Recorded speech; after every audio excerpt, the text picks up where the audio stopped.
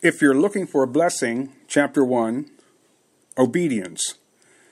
It's God's way, that's it, period. 1 Samuel 15, 22 through 23.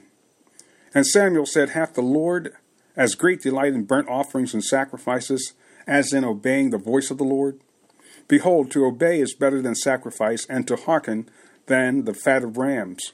For rebellion is as the sin of witchcraft, and stubbornness is as iniquity and idolatry. Because thou hast rejected the word of the Lord, he hath also rejected thee from king. The story of Samuel and Saul appears to have come from a made-for-television Hollywood script.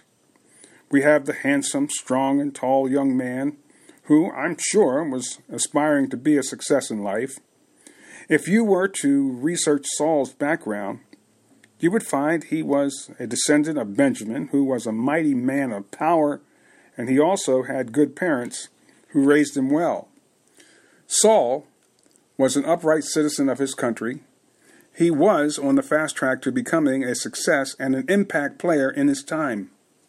Let's take a look at some of the events and choices Saul made that led to his demise as the first king of Israel. The story starts in 1 Samuel chapter 9. Saul meets this prophet Samuel. Once again, if Saul were alive today, his resume would be quite impressive. He comes from a family of warriors and leaders. He's tall, strong, and handsome. First and foremost, God spoke to the prophet and declared Saul to be the first king of Israel. Regardless of where you think you should be at any given time, God has the final say in all areas of your life, and certainly this was true for Samuel and Saul. Waiting on God. In verse 19, God isolated Samuel and Saul. If you were to review your life, you would see that isolation is a valuable part to success and receiving a blessing from God. Most of the world's greatest leaders, artists, preachers, scientists, and athletes had a waiting period before they were thrust into the limelight of history. I could interview successful person after successful person, and all would be able to talk about the period of isolation. This is nothing new. Don't you remember your period of isolation? Of course you do. There were times when everything was so quiet, and it seemed as if nothing was ever going to happen. All you were doing was going to school and taking tests, while others were going on with their lives, and it seemed as if you were standing still, and at times it even appeared you were going backwards. Those were some rough times, I know. It happened to me. But they were all part of God's plan of success for your life. One of nature's greatest examples of isolation is the caterpillar covering itself in a cocoon, suspended on a tree branch in a state between life and death, isolated for a period of time that must seem like an eternity to the caterpillar, waiting for that metamorphosis to take place, waiting for it to happen, waiting for the new life to begin, waiting to emerge from the cocoon, waiting and wondering what's out there, waiting, and more waiting. Then it begins. The creature is inside the cocoon, struggling to get out.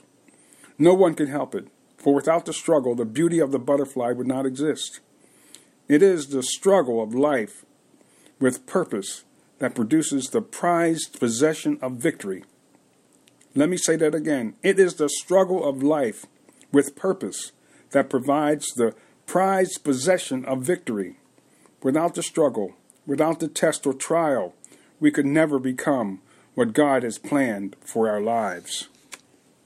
I know this is not a popular part of theology, but it is the truth. Unless Jesus had Calvary, unless there had been a cross for him to be crucified on, you and I would have never been eligible for redemption from sin. Since all have sinned and come short of the glory of God, unless there had been the death of Jesus, which led to his resurrection, we would have never found a way to gain God's forgiveness and grace.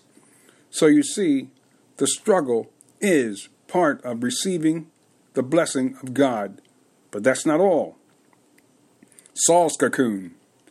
For a whole night, Samuel and Saul were in isolation, waiting, listening, learning, and being prepared to emerge from the dark cocoon of being unknown to the spotlight of leadership and fame.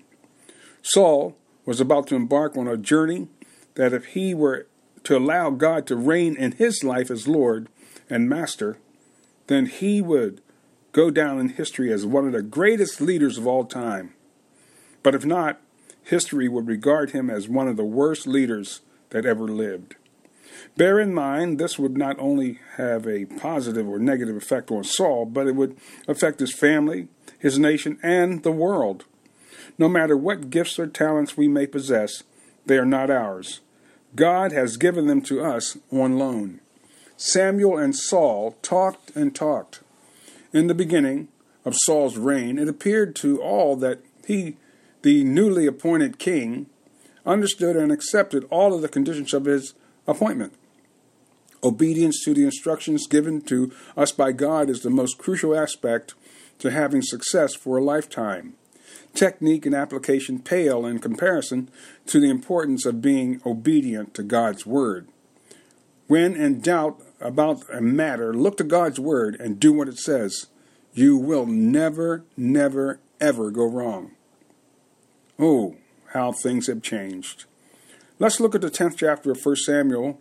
God has ordained Saul as the king of Israel. Saul immediately discovers things have changed in his life. The prophet's mantle has fallen on him, and it was so significant that it sparked a controversy among the school of prophets.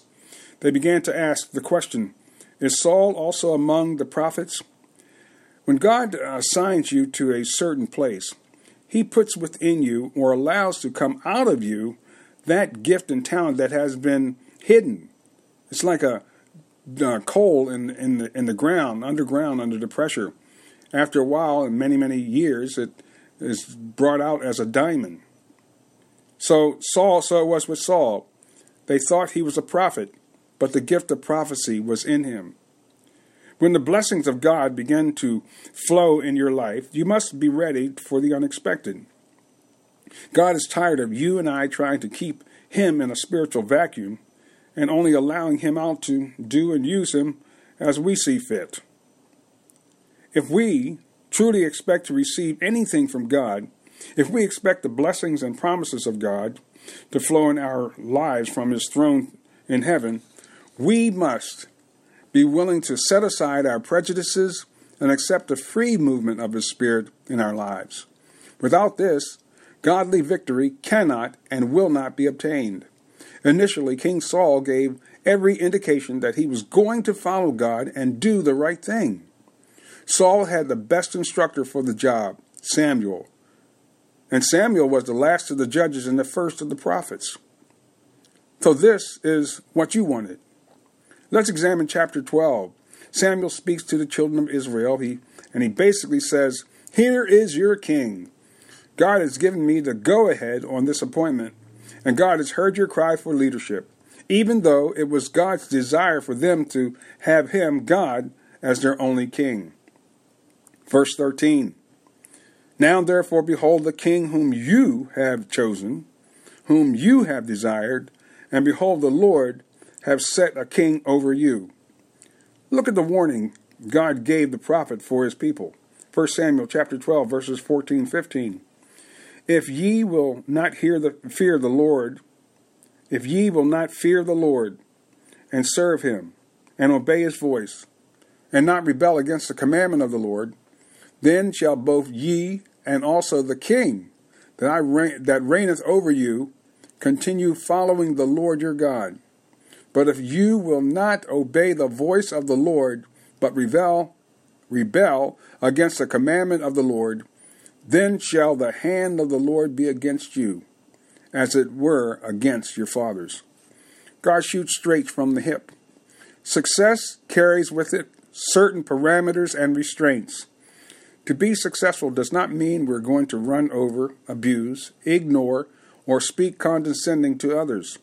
Success and the blessings of God are not going to put you on easy street, even though no sorrow comes with godly riches, Proverbs 10:22. This does not mean there won't be a struggle or you will not have any challenges.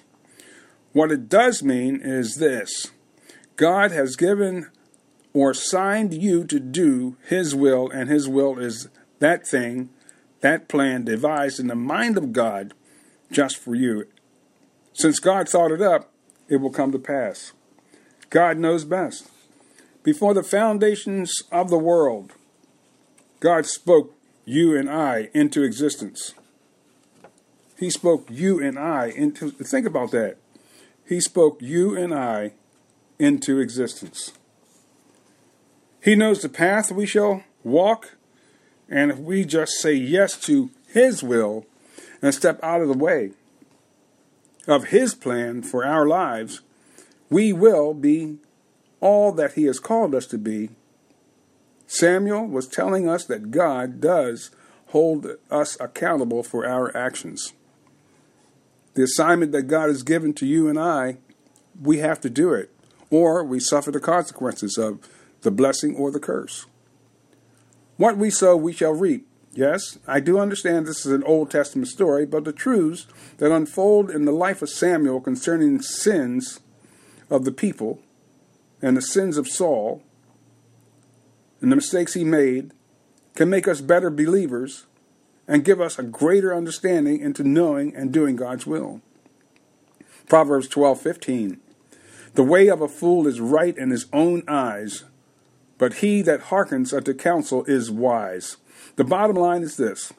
If God has placed a mentor in your life, whether that person be Samuel or another believer, listen to what God is saying to you through that person.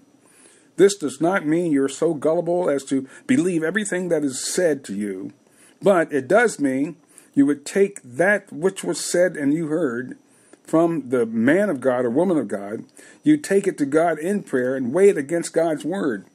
If and only if you have done this, and it lines up with the word of God, then you should apply those truths. Do you hear what I'm saying? You should apply those truths to your life.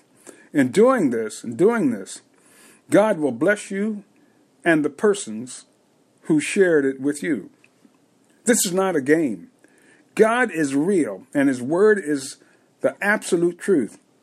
Saul was instructed by the number one man of God for that day.